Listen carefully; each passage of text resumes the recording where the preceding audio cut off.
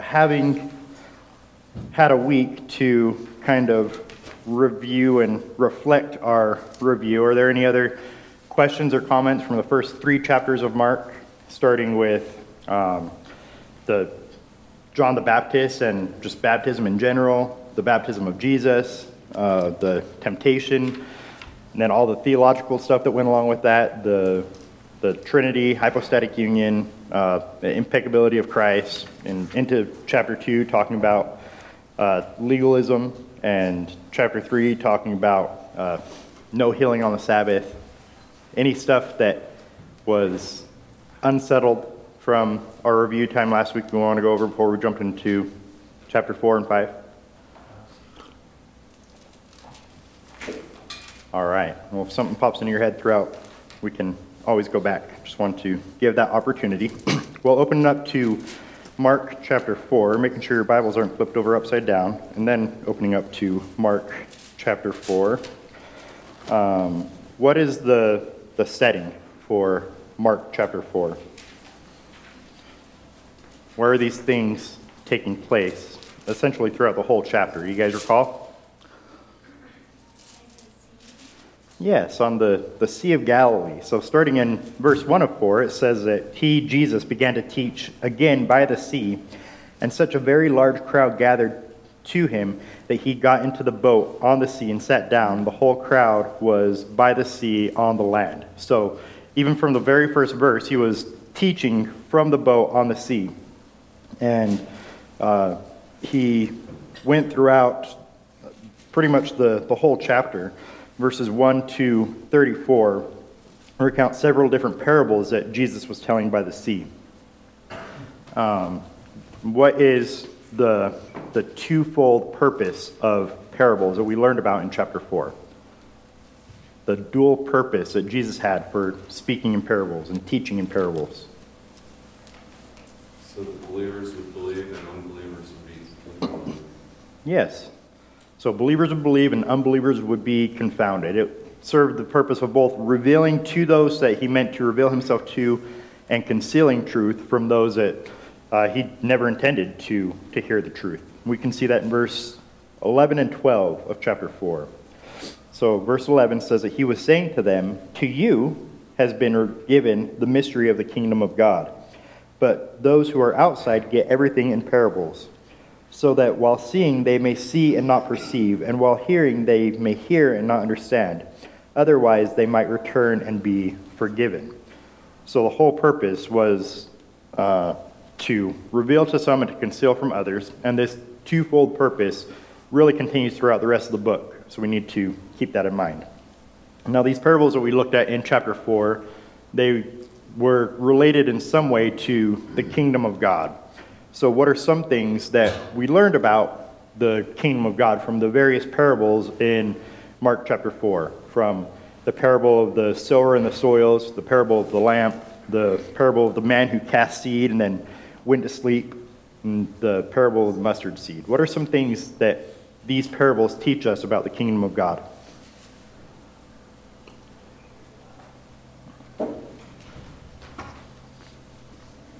The soil is just that the word will fall to believers, and the result of that, and the word will also be heard by unbelievers, but it will bear no fruit. Amen. Good. Well put. The word is going to produce it's going to accomplish its purpose that it's been sent forth for. And again, there's a dual purpose for some to receive it and to bear fruit, and it will fall on others and they will not bear fruit. But God's word indeed never returns void. Good. Any other teachings we can glean from the parables of the kingdom? What about the mustard seed? What did that parable have in mind? What was that portraying to us?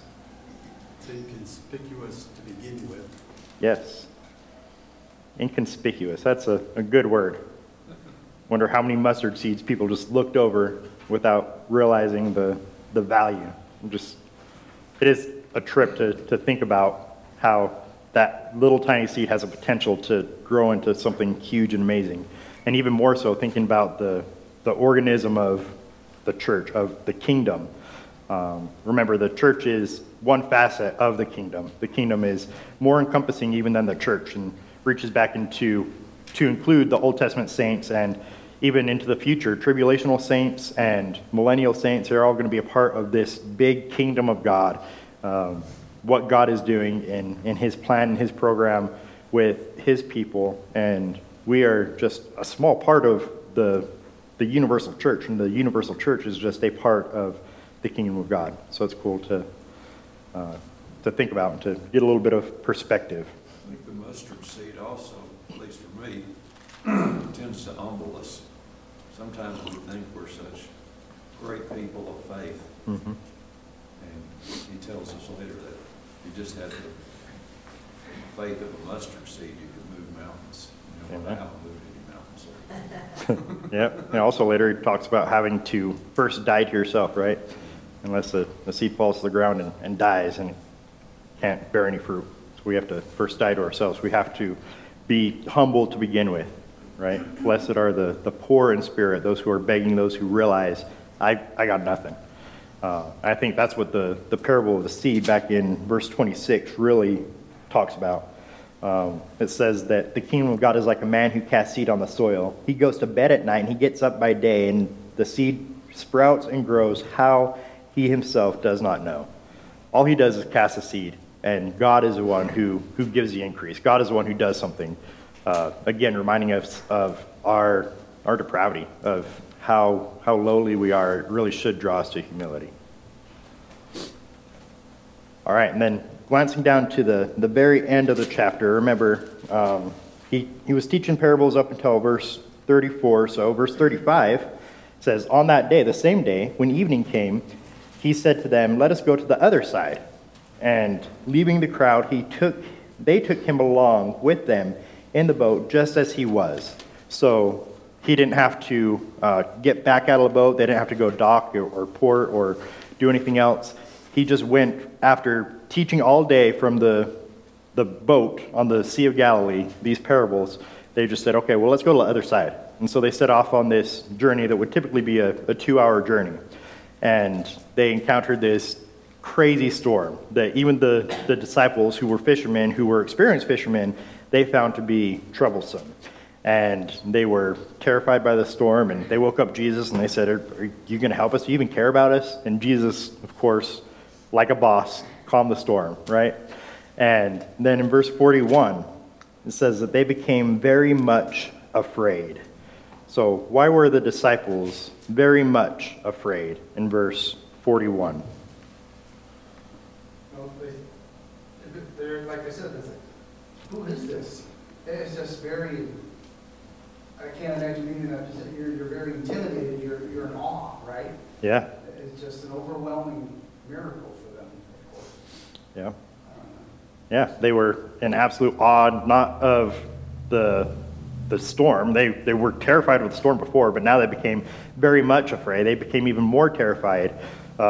This is a phobia that they had within them, realizing the great power and majesty and authority and holiness of Jesus, just have witnessed his absolute power over creation, drew them to awe and wonder, saying, who is this? Even the wind and the sea obey him.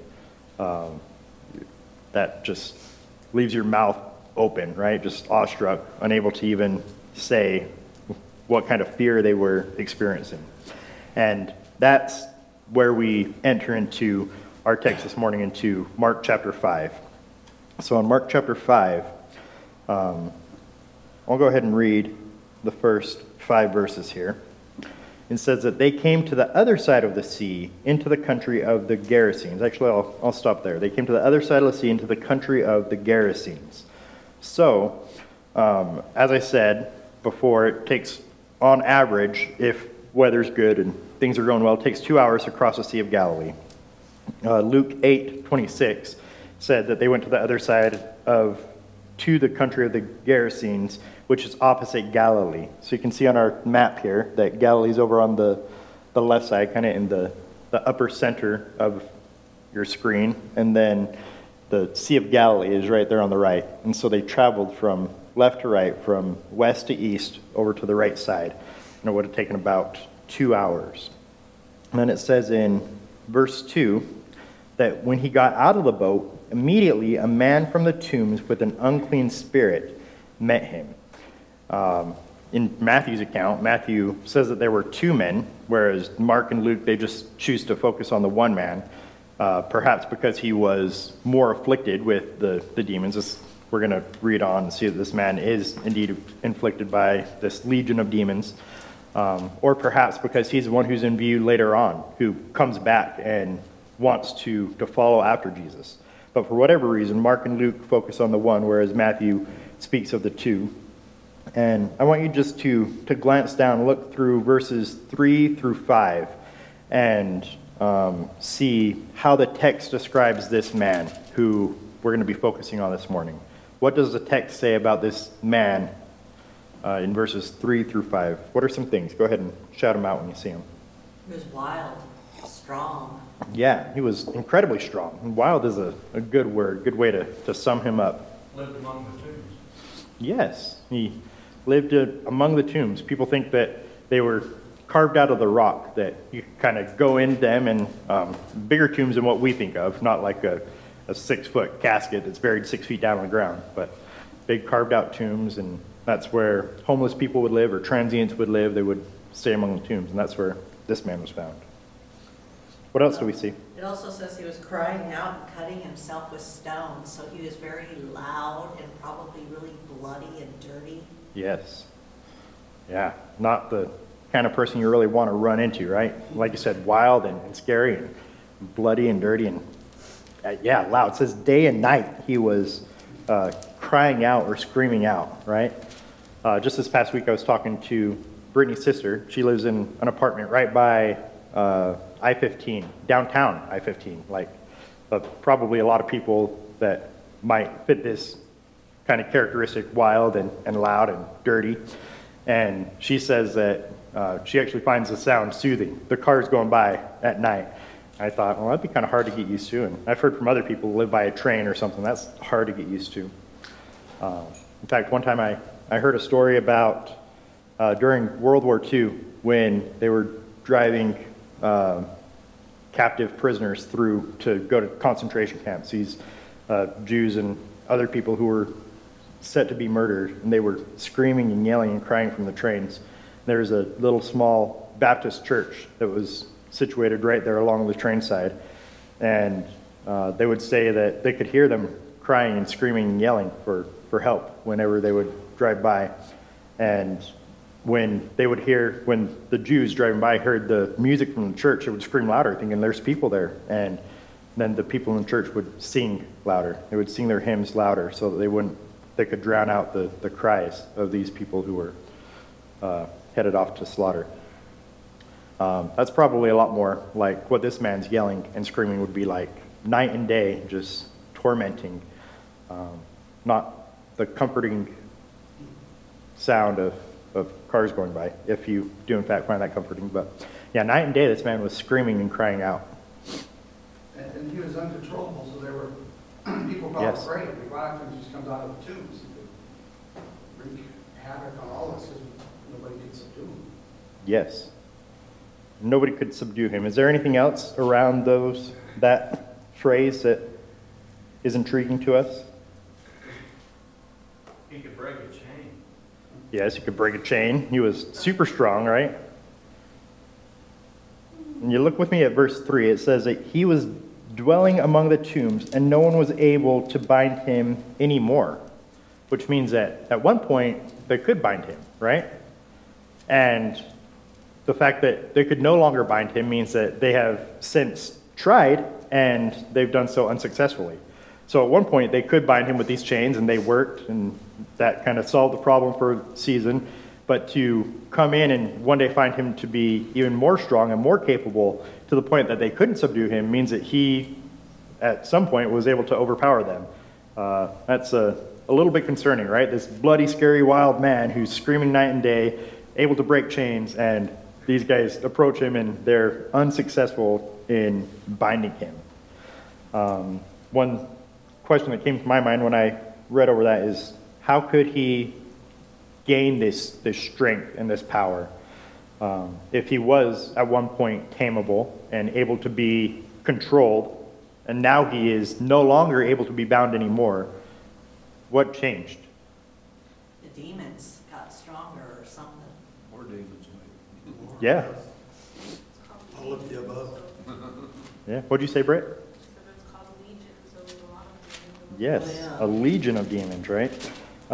Luke 11, 24 through 26 says, and this is not a parallel passage, but it's a pertinent passage. It says that when the unclean spirit goes out of a man, it passes through waterless places seeking rest. And not finding any, it says, I will return to my house from which I came. And when it comes, it finds it swept and put in order. Then it goes and takes along 7 other spirits, even more evil than itself. And they go in and live there, and the last state of the man becomes worse than the first. So yeah, I think you guys are right. There are more demons that enter this man. They somehow might become stronger, more self-empowered. But what we see from this text back in Mark 5, specifically in verse 3, is that he grew in strength, and this became an even bigger problem, not just for the man, but for the community that he was living in, that they were no longer able to bind him at that point. So, kind of compiling some of these things together, we read in these verses, we see that this man can't be bound, that he is indeed extremely strong, even able to break chains, that he is constantly screaming night and day, and he is now mobile. Did you notice that I think it's in verse 4, that because he... verse 5 says, constantly night and day, he was screaming among the tombs and in the mountains. So he's moving around from the tombs and the mountains. He is mobile, able to get around because he's not able to be chained and bound into that one place. So he's now mobile, self-harming. And Luke adds that he's running around naked, doing all these things. So not only bloody and dirty, but naked. Luke 8:27 says that he had not put on any clothing for a long time, and was not living in a house, but in the tombs. So, yeah, bloody, dirty, naked, crazy, wild man. Not, again, the kind of person that you want to run into. This is a terrifying description of this wild man that comes up and he approaches Jesus as soon as Jesus lands. It says that when he got out of the boat, immediately this man came from the tombs with an unclean spirit and met him. And then it gives this terrifying description. We see Matthew is describing him as being so extremely violent that nobody could even pass by. People weren't able to go by there and just partake in their regular, everyday type of activities because this man was impeding upon their freedom, infringing upon their everyday normal life. And this quote here from Warner Forrester, he says, in most of the stories of possession, what is at issue is not merely sickness, but a destruction and distortion of the divine likeness of man according to creation. The demons seek to ruin the man and sometimes drive him to self-destruction. This is the purpose of the demons. This is what they live for. This is what they're doing. They want to seek to distort and destroy, particularly the image of God in man. They have that as their desire, to take and to distort the image of God. John 10:10 says, speaking of Satan, that the thief comes to kill, to steal, and to destroy. That's his purpose. That's his goal. He is prowling around like a roaring lion, seeking who he can devour, right? 1 Peter 5. And here we see the demons, his demonic forces, doing the same thing, trying to seek to destroy and pervert and mar the image of God in this man. Any other thoughts, questions on those first five verses looking at the man? Yes, Jim. Okay, this is verse 6. I'm sorry. No, you're good. What do you got? It says, when he saw Jesus from afar, he ran and worshipped him. All right. Is Is this that the man New or King James? Huh? Is that New King James or King James? New King James. New King James. All right. So let's look at that. Does yours have that worship or what does it say? No. Who's got a different version that's not NASB and not New King James? Anybody have an ESV or? Yeah, what do you got? I don't have the worship portion. Ah. What does yours say in verse 6? Mine just says, and when he saw Jesus from afar, he ran and fell down before him. All right, so he fell down, or he bowed down, he prostrated himself. Proskuneo is the word. And oftentimes it's used as worship, but I don't think that this should be understood as worship. It's, Showed respect, showed. yeah, more reverence than worship, bowing down, realizing who he is. And we'll see that as we go throughout this. In fact, we see right away that this man immediately recognized Jesus, and he approached him with a familiar response. So he didn't have to be introduced to Jesus. He knew who he was right away. In fact, he ran up, and as we saw, he's the one who introduced himself to Jesus. We know that this is the first time that Jesus is in this region over on the east side of Galilee. So how is it that this demon-possessed man knew who Jesus was? Was it possible that the demon knew who he was? The man probably did not. Yeah. So how did... Only Good. heard of him. That's a good distinction. So how does the demon or the group of demons, how are they aware of Jesus? Because they live in a different realm. They know who he is. Yeah, because they have history with him, right? And they can see in the spiritual, what we can't see, the battles and the spiritual battles that are going on around us with our human eyes. Yeah. They are engaged in that, and they recognize their enemy. Yeah. James 2:19. Mm-hmm. You believe that God is one, you do well. Even the demons believe and shudder. Yep. Good. So not only do they know who Jesus is, not only do they have this history with Jesus, we've referenced before. Maybe one day we need to go back and look, and we will a little bit here in Isaiah, but we'll need to go back and look at Isaiah 14, Ezekiel 28, and go and look forward at Revelation 20, or not 22, 12. And they all reference the expulsion of Satan from heaven, how Satan was cast out of heaven, and he took a third of the angels with him. And so, again, these demons have a history with Jesus. And as Logan mentioned from James 2:19, they have not only a history, but an understanding of who he is. They understand there is one God. We'll see throughout this text that demons actually have fairly decent theology. They are pretty orthodox as far as it comes to their understanding of theology. Orthopraxy, they're quite off, right? They don't put this orthodox into practice in a way that they should. But as far as their theology, they're pretty on. So let's look at these other references that I put up here in yellow. These other cross references of demons who approach Jesus with a similar response. Who's got Mark 1, 23 and 24? Got it. Go for it. Read it. Yep. Just then there was a man in their synagogue with an unclean spirit, and he cried out, saying, What business do we have with each other, Jesus of Nazareth? Have you come to destroy us? I know who you are, the Holy One of God. All right, so that's very similar to what this legion man in Mark 5 says, right? What business do we have with each other? You are the Holy One of God. And then what about chapter 3, verse 11? Who's got that? I do. Okay. And the unclean spirits, whenever they saw him, fell down before him and cried out, saying, You are the Son of God. All right, so that verse is even more encompassing, all-encompassing, right? It says, whenever the unclean spirits approached him. That's pretty inclusive, right? Anytime they approached him, they said, and they shouted before him, You are the Son of God. And that's exactly what we see back here. That seeing Jesus from a distance, he ran up, bowed down before him, and shouted with a loud voice and said, verse 7, What business do we have with each other, Jesus, Son of the Most High God?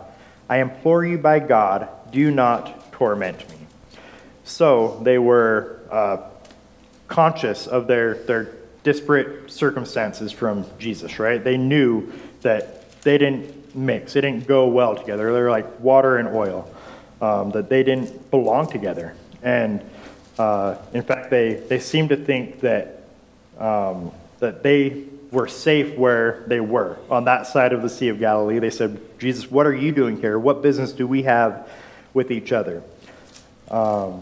They were, again, aware of the fact that there was something different between who they were and who Jesus is.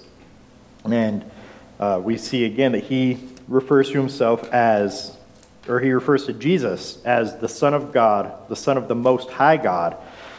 We see this title often used in the Old Testament. So I want to go back and look at some of these Old Testament references. And I just referenced that chapter in Isaiah 14. That's where we do see Satan being cast out. Will somebody grab that passage, Isaiah 14, 12 through 15? And somebody else could grab the other passage in Psalm 18. And I'll make my way to Psalm 89. And we'll take a look at how this title, the Most High God, is used in the Old Testament. The same title that is applied to Jesus here in Mark 5. So who has Isaiah 14, 12 through 15? I got it. All right, go ahead, Jim. How you are fallen from heaven, O Lucifer, son of the morning. How you are cut down to the ground. You are weakened, you who weakened the nations. All right, hold on for a second, Jim. I should have set the stage a little bit. So this is talking about the king of Babylon specifically, but we know from the context that it's in reference to Satan, and he's being called out as this man who lifts himself up. He's full of pride. And yeah, go ahead and start that verse over. Sorry, Jim. You start over? Just with that verse you were on, that's fine. That was verse 12. Okay. How you are fallen from heaven, O Lucifer, son of the morning. How you are cut down to the ground. You who weakened the nations. For you have said in your heart, I will ascend into heaven. I will exalt my throne above all the stars of God. I will also sit on the mount of the congregation on the farthest sides of the north. I will ascend above the heights of the clouds. I will be like the Most High. All right.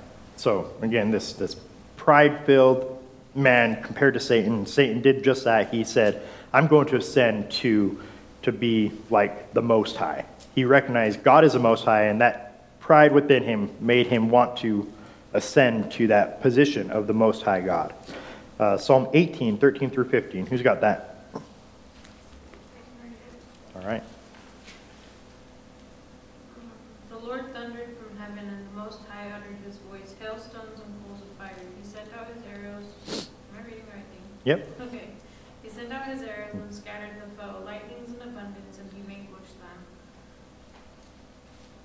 Then the channels of the sea were seen, the foundations of the world were uncovered. At your rebuke, O Lord, at the blast of the breath of your nostrils. All right. Did you go through 15? All right. So we see there that this Most High God has power over creation. He commands lightning. He has the breath of fire in his nostrils, and all this poetic imagery used to describe this Most High God and the absolute power and authority that he has over creation. It's a title that is associated closely with the sovereignty that God has over other false gods and is often attributed that way. And then the last passage I want to look at is in Psalm 89. And starting in verse 20, we see that David is in view here. So it says, I have found David my servant, with my holy oil I have anointed him, with whom my hand will be established, my arm also will strengthen him. And then jumping down to verse 27, it says, I also shall make him my firstborn, the highest of the kings of the earth. My loving kindness I will keep for him forever. My covenant shall be confirmed to him. So I will establish his descendants forever, and his throne as the days of heaven. So this is speaking of David and his Davidic covenant, the promise that was made to David, that he will have somebody to sit on his throne forever. And that promise is ultimately fulfilled in Christ, that Christ is to be the highest. He is to be the Most High, who fulfills that position as the King of David. And it seems like over here in Mark chapter 5, that these demons, this legion of demons within this man, approach Jesus, and they realize who he is. They say, what business do you have with us, Son of the Most High God?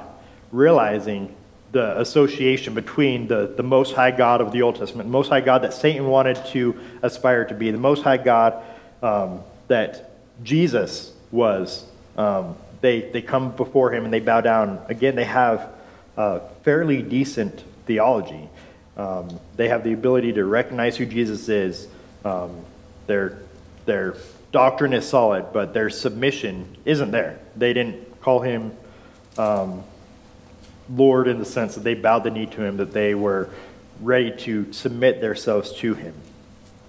And we see, going a little bit further down, that, well, at the end of verse 7, he says, I implore you by God, do not torment me.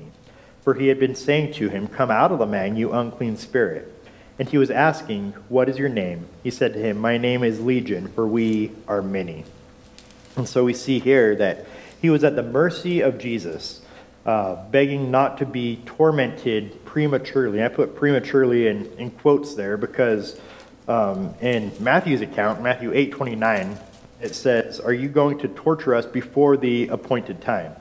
So the demons, they knew and understood that it was God's job really to torment them, that he is a just God and he was going to punish them for their disparate situation, for the fact that they are dark, evil, spiritual beings, and light has no union with darkness. So they realized not only are they to be judged, but they realized the timing of this judgment and that it was in fact premature. That's not the appropriate time for them to be judged.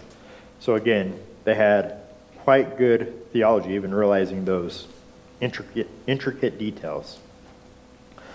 In verse 9 that we just read, we see when Jesus asked, what is your name? We know that he's not oblivious of this fact, right? Jesus is all-knowing. Jesus is God. But when he asked what his name is, he said to him, my name is Legion, for we are many. This name, this word, this title is from a Roman military term, and it refers to a group of up to 6,000 soldiers. So that's a large group of soldiers that would be within a legion of Roman soldiers, and that's how this man describes himself. So we see that there are a lot of demons within this one man. Again, we see he became stronger over time. They at one point could bind him, and now he's just breaking through chains. He is absolutely wild and uncontrollable. And some have suggested that there's a leader of these 6,000 demons, a spokesman of sorts, which kind of explains the difference of language that's used, both the plural and the singular pronouns that are used here in verse 9, when he says, my name is Legion, for we are many. That there's a spokesman of the demons who kind of speaks up, and he's representing all these demons, speaking to Jesus. And it's interesting to note that this man's identity, this man had a name, right? This man was born to parents, and surely they gave him a name, and he grew up in a community, and they called him Frank or Bob or whatever. And this man's identity was being completely hijacked by these demons. Remember again that the purpose of demons is to take and to distort the image of God in man. And so Jesus approaching this man asks, what's your name? And the demons speak up and say, we are Legion. They have completely overtaken this man. They have robbed him of everything that he had. We see in verse 10 that he began to implore him earnestly not to send him out of the country. So the demons, they were enjoying themselves, right? They had taken up residence within this man. They had the run of the place. You're going throughout the tombs, throughout the mountains, and they liked where they were. They wanted to stay in that country, and they were imploring Jesus. So once again, Jesus' authority is being put on display, that these demons realize that even though they commandeered this man, they couldn't do so without the authority of Jesus, this greater man who came up, landed on the seashore, and they ran up to him and they asked him, can we stay in this area? Can we stay in this region? Even though they were the ones who kind of had that area, right? That was their stomping grounds. Jesus came there, and they're asking him now for permission. We see his authority. And what is it that we learn about the demons from verse 13. Verse 13, Jesus gave them permission, and coming out, the unclean spirits entered the swine, and the herds rushed down the steep bank into the sea, about 2,000 of them, and they were drowned in the sea. What are some things we can learn about the demons from that verse? They're anarchists, chaotic, Yeah. and they destroy whatever they touch. Yeah, amen. That's a good way to put it. They're chaotic anarchists who destroy everything they touch. I really like this quote from Chrysostom. He's a 4th century theologian. He said, "He did this, cast the demons into the pigs, so that you might know that the demons would have done the same thing to human beings and would have drowned them if God had allowed them to do so. But he restrained the demons. He stopped them and allowed them to do no such thing. When their power was transferred to the swine, it became clear to all witnesses that they would have done what they would have done to persons, or to this man, had they been allowed to stay in this man. That was their goal. That was their desire all the time, to destroy and to distort. And we see that demonstrated and coming to its full fruition in the swine. And I think it's a reasonable thing to suggest that's what they would have done had they been permitted to stay within the man as well. Do you have something, Sam? No. I'm sorry, what happened to the demons after I don't know. There's another passage here that kind of, like, on that same vein there, verse 10, I don't know what you guys have, but it says, and he begged, the demon begged him earnestly not to send them out of the country. What does that mean? Like, obviously, it wasn't to, like, send them out, because apparently they could just be free and do whatever they wanted afterwards, as Yeah. long as they had permission to do so. So what were they scared of Jesus doing here particularly? Again, I think they liked where they were. I think they liked that region. That was kind of their home ground. This was a Gentile area as opposed to a Jewish area. And along with that comes a lot of idolatry, a lot of false worship, a lot of very demon-esque type things. And I think they were just comfortable in that region. But beyond that, I can't really give an answer. Any other thoughts? Well, like in that earlier passage, it said that they wander in wild places. Waterless places. Yeah, and I think that they enjoy torturing human beings Yes. and sharing the misery, so to speak. And even though they were bound at some level by God in the man, once they were in the swine, it was like, these are animals. Yeah, and as Weird we thing. as we carry on, I think we will see that they had at least a somewhat effective ministry in that area. It was a godless area. It was a pagan area. And I think they had grown to like that area. Their purpose, once again, is to destroy and to mar the image of God. Yes? It would kind of imply there's not a lot of places for the demons to go. I mean, evidently, they can't just go into anybody everywhere because, you know, in the other one it says, the parable of the strong man, it said that Yes. when they are cast out, they go through a dry, arid Yeah, waterless place. place, and then they decided to go back to where they came from. Mhm. Now, I don't know. Because they found it swept and clean, and they thought, well, this is a good, perfect place for us to go. Yeah. And I don't understand that totally, but Mhm. it sounds like there is a limited places for them, people, if Yeah. you will. I'm not going to pretend to understand that either. I do know that he who is in us is greater than he who is in the world. And so I am firmly opposed to the idea that demons can possess a Christian. So they're at least limited in that respect. And we could get into all kinds of stuff talking about porneia and the different avenues that really open up the ability for demon possession and drug use and different things that are more closely associated in Scripture with demon possession. But let's move on to verse 14, because I'm definitely not prepared to travel down that road.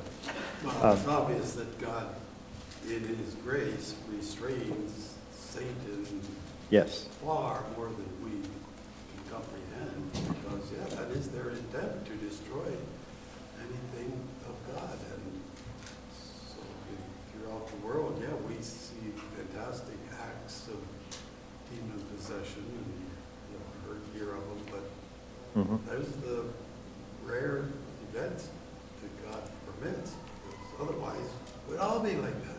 Yeah. So we can see the sovereignty of God that was recognized even by the demon, and how they need the permission of God to go anywhere. And again, kind of back to my previous point, going even to Romans 1, how God has given them over to their sin. I think when we enter into certain activities, that it opens up, that God gives Satan even privilege and authority to go into roam in different places. But all of that is absolutely under the sovereign authority and sovereign care of God.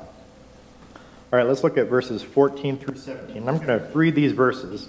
And as I read through this text, I want you to listen carefully to what the text says about how the people respond without trying to read in between the lines, because I think we're guilty of doing that oftentimes. So verses 14 through 17 of Mark 5 says, "Their herdsmen ran away and reported it to this in the city and in the country. And the people came to see what it was that had happened. They came to Jesus and observed the man who had been demon-possessed sitting down, clothed and in his right mind, the very man who had had the legion, and they became frightened. Those who had seen it described to them how it had happened to the demon-possessed man, and all about the swine. And they began to implore him to leave their region." After, in verse 14, we see that the man is fully restored, right? This man who was once naked and beating himself and wild and bloody, this demon-possessed man was now sitting down, clothed, and in his right mind. It says, just to clarify, it's the very man who had had the legion. And what is the response from the crowd that had come to witness these things? They were afraid, Yes. very. They were terrified, right? This is very similar to what we saw back at verse 41 of chapter 4. Seeing this crowd, they became fearful, and they asked Jesus to leave.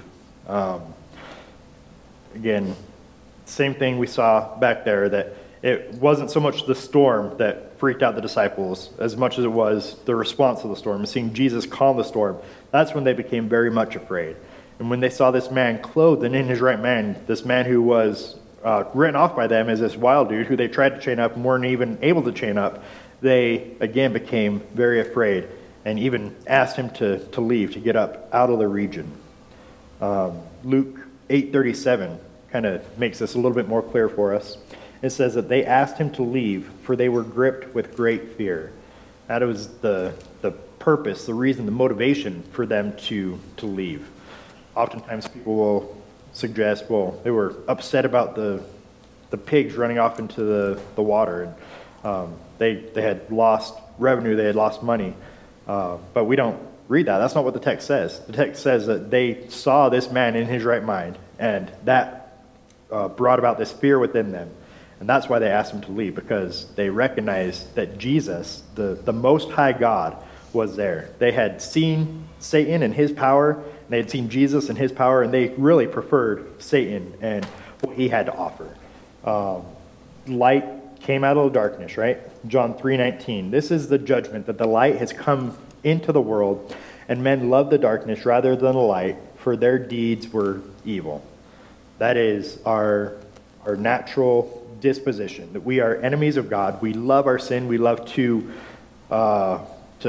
the cover of darkness that we have for our sin amidst other people's sin and what people are doing around us. I think that's why the demons really liked this area, why they didn't want to leave out of the country, because they were, even though they weren't welcomed with open arms necessarily, clearly they were more welcome there than Jesus was welcome there, because Jesus was asked to leave.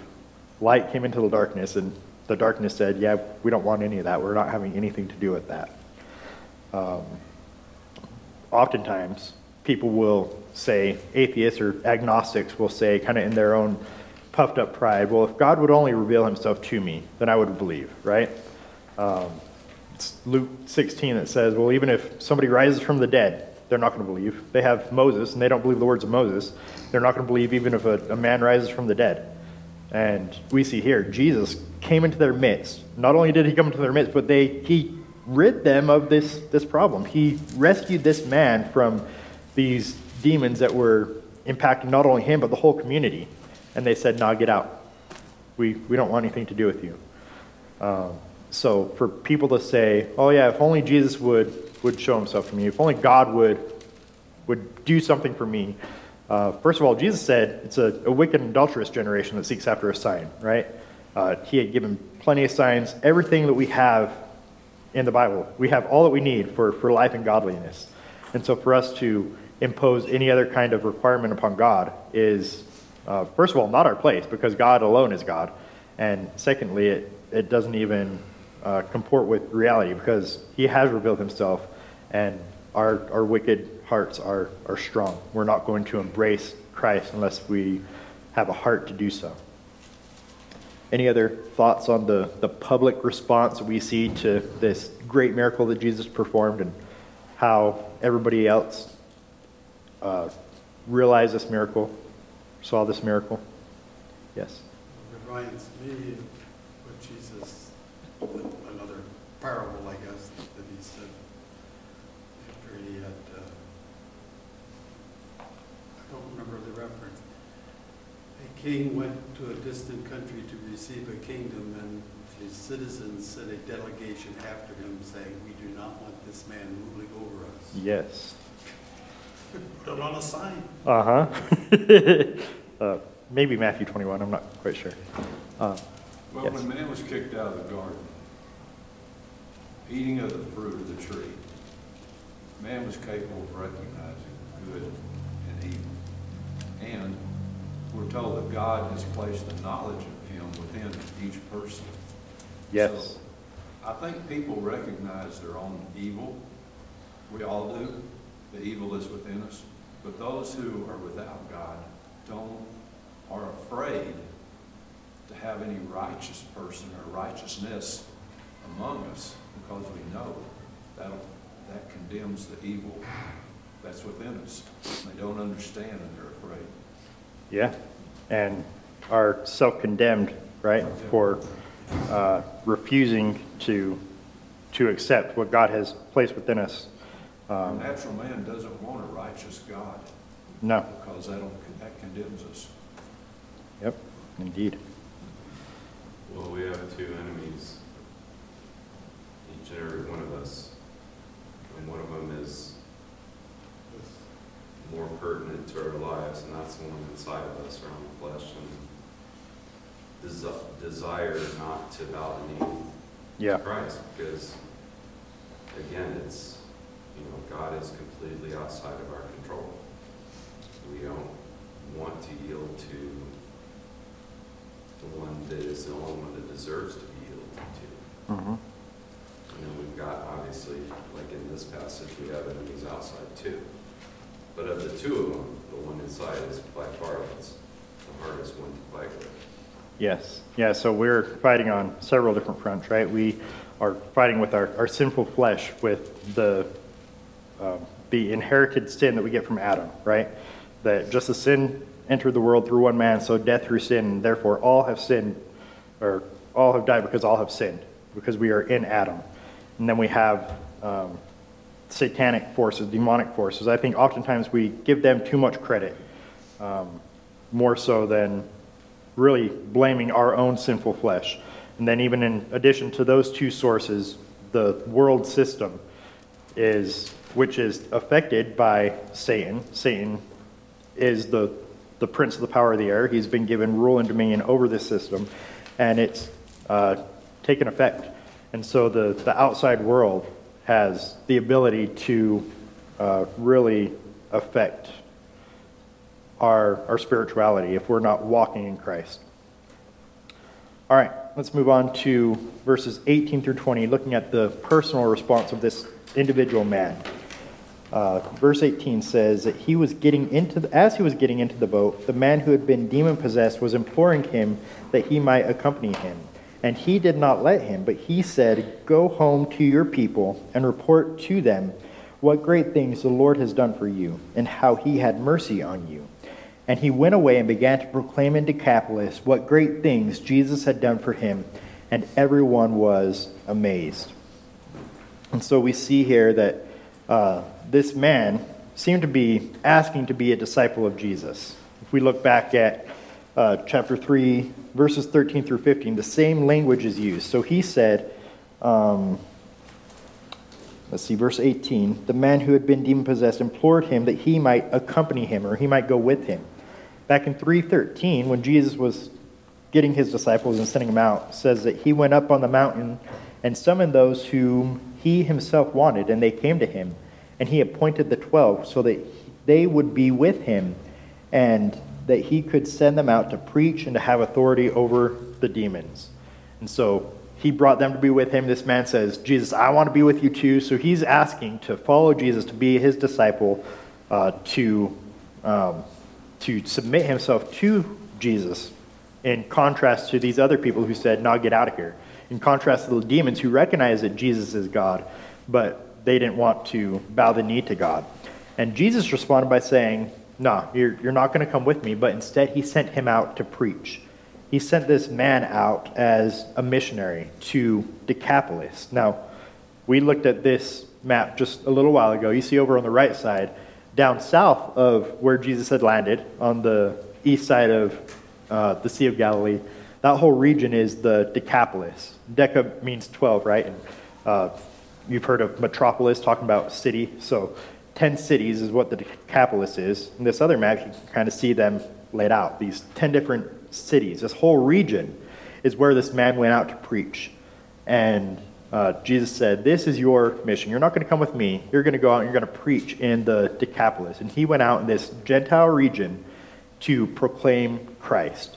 And this is a theme that we see throughout the book of Mark, throughout the whole New Testament, that the gospel has the power to save. It's for the Jew first and then for the Gentile, right? That the gospel first came to the Jews and now it's being expanded to the Gentile nation. We see here just a little glimpse of that Jesus is saying, "You're going to go and preach to these people.